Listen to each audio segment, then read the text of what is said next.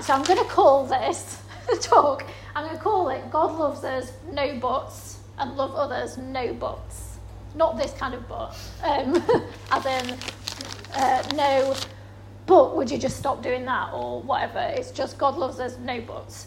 And kind of my talk really has come out of my kind of search and guidance for parenting teenagers. So I've flicked through Instagram, done a lot of scrolling, found a lot of stuff about responsive parenting.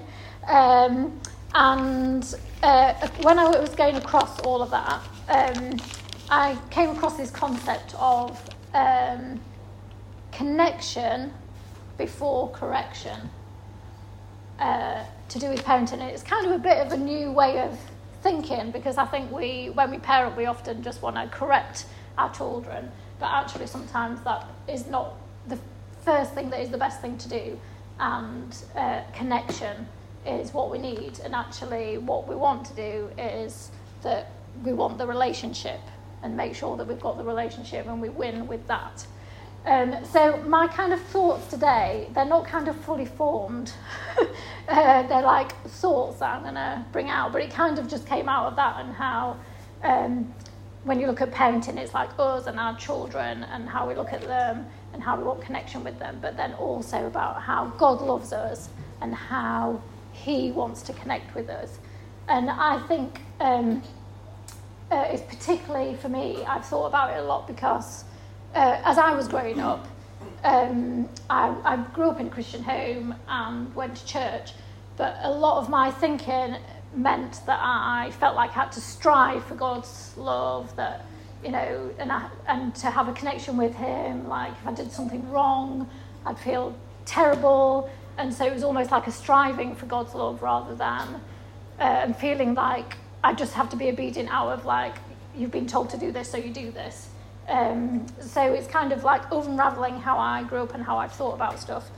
So that's kind of my introduction, and to say why I'm talking about this. And also I kind of thought, it's kind of a bit simple what I'm going to say, and it's kind of probably everybody knows stuff that I'm going to say, but sometimes I think we need reaffirming. And actually the simpleness of God loving us and us loving other people is actually like foundational. So like we are a community of believers here, and I would hope that somehow out of what I say, it just helps us to be better at loving others, no buts. So if we welcome new people into our community, that they come into a place where they can connect with God, they can connect with us, they know God's love, but they don't feel like they're coming here for like a set of rules and that they've got to behave a certain way.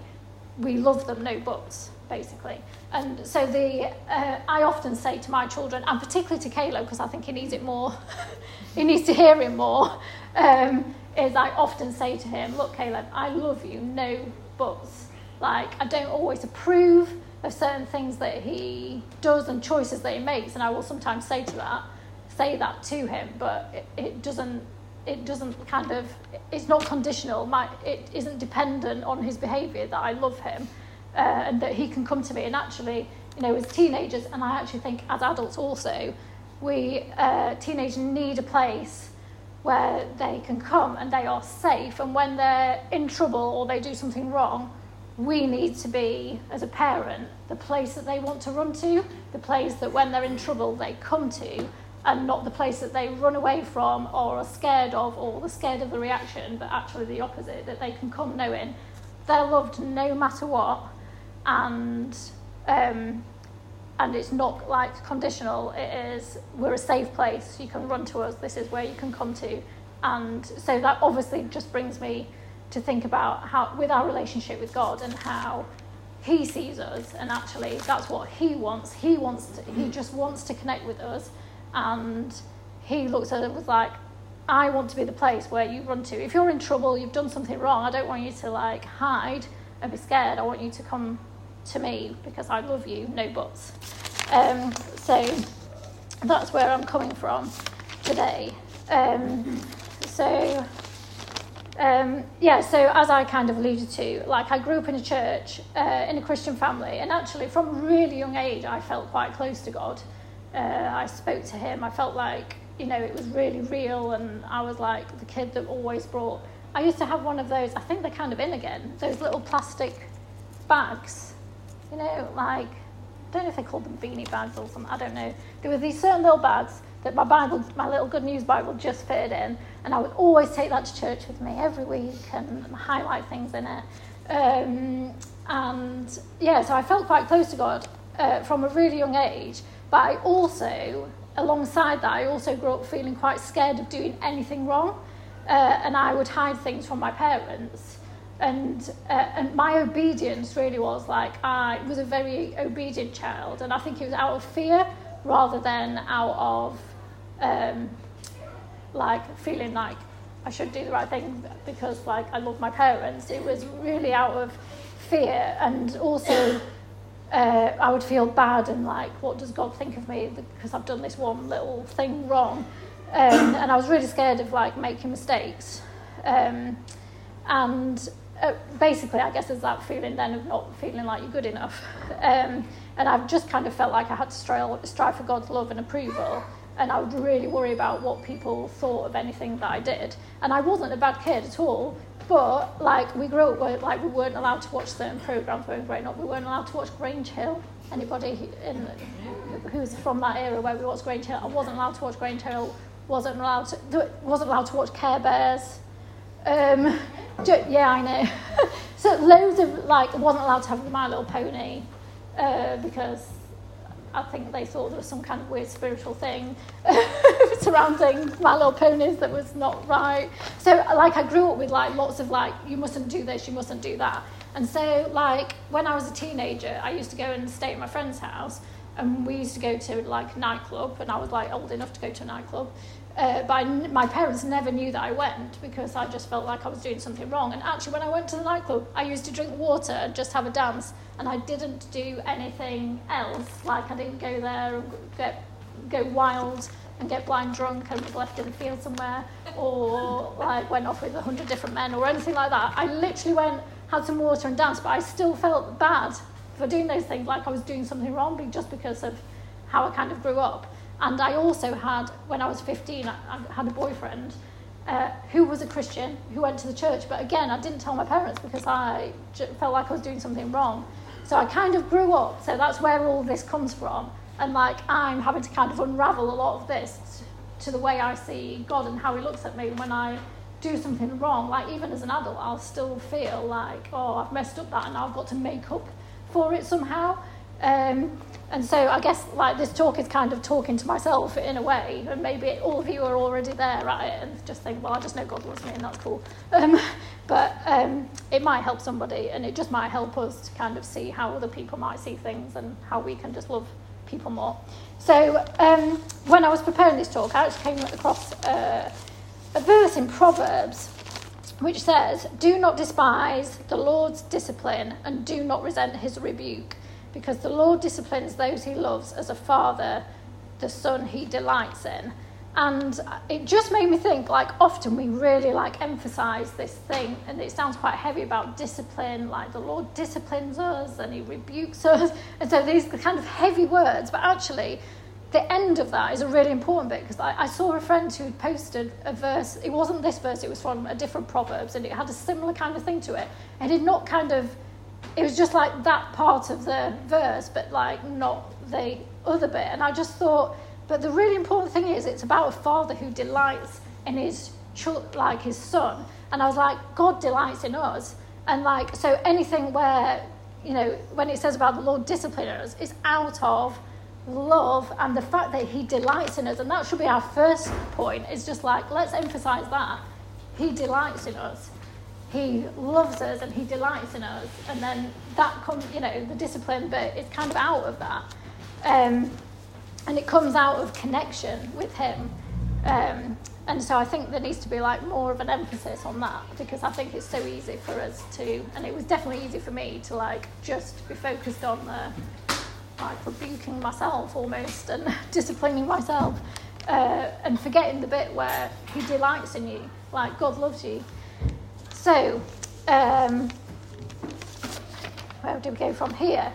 So I really want for my children and for anybody that we welcome amongst us as a community, that they can come in here and not feel like they're coming in here to like run by a set of rules, but they're loved, no buts, and it's not dependent on someone's behaviour, but they can just know that they're completely welcome and can connect with God in a real way.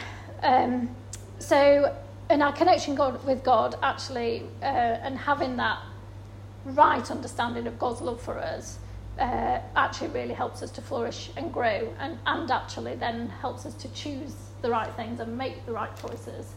And John 15, verse 5, it talks about, Jesus says that he is the vine and we are the branches.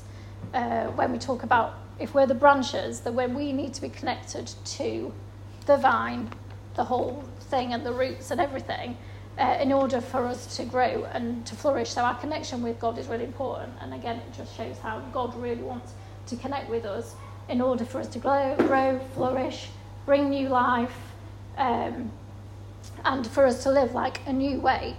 And we can't grow apart from him. Like if you just get a branch from a tree and just stick it into the ground, nothing's going to really happen. It's not going to grow and flourish. But if we're part of him and we've got that connection with him, then we will grow.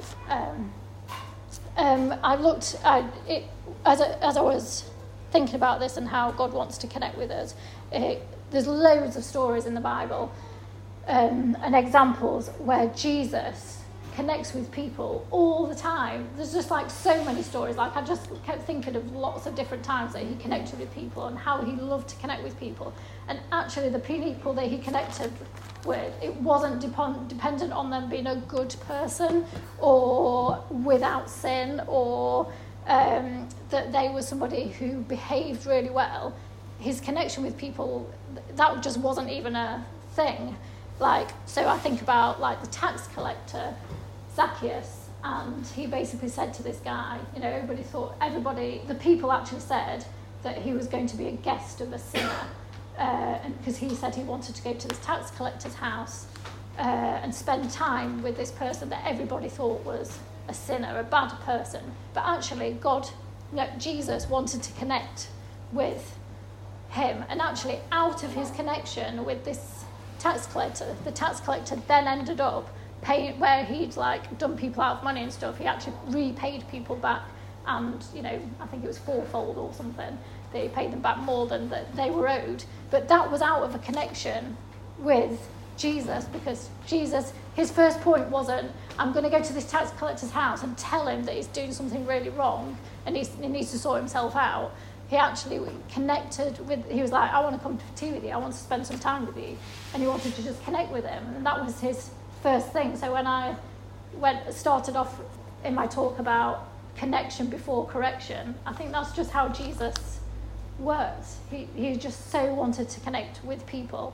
And that was the most important thing. And he did this so many times, like thought about the woman who was caught in adultery, and there were people there about to stone her. And Jesus says, like, the one who hasn't sinned, throw the first stone. And they all walked away because we've all done something wrong, haven't we? And Jesus says, I don't condemn you, like, just go away and sin no more. But he connected with her. And he didn't connect with, he wanted to connect with the person who, she really messed it up, done something wrong, but actually, that there was this amazing connection and this kind of love. Then there's the thief on the cross as well. We obviously maybe talked about him last week. And the thief on the cross, obviously, he was up there because he'd done some stuff wrong. But he simply acknowledged who Jesus was, and Jesus said, today you will be in paradise. He wasn't like, right, let's quickly just go through all of the things that you've done wrong and then let me have a think about this. It wasn't like that at all, was it? And was there another example I was going to use? There's the woman at the well.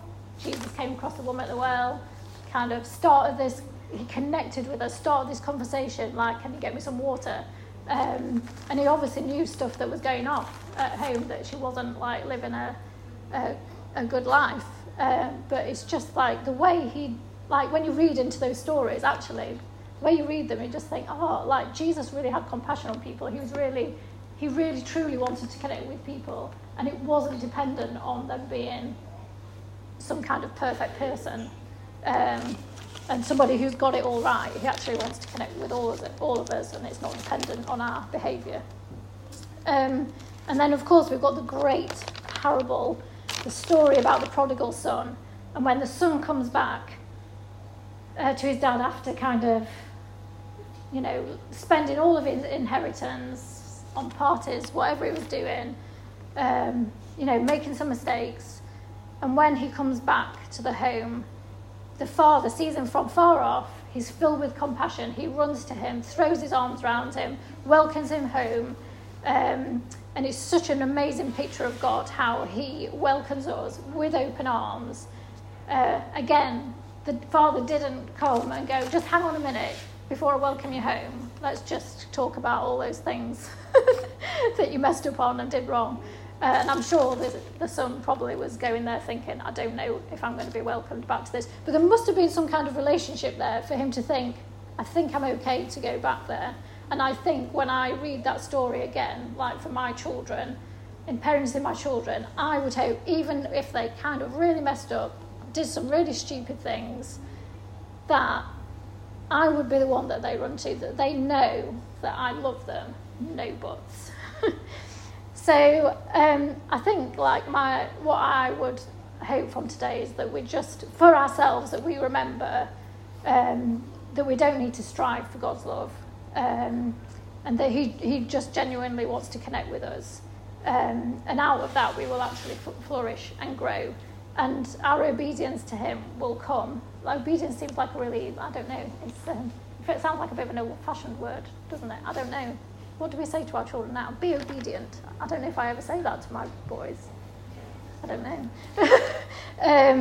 But that comes out of that love, and that you want to, live kind of the right life.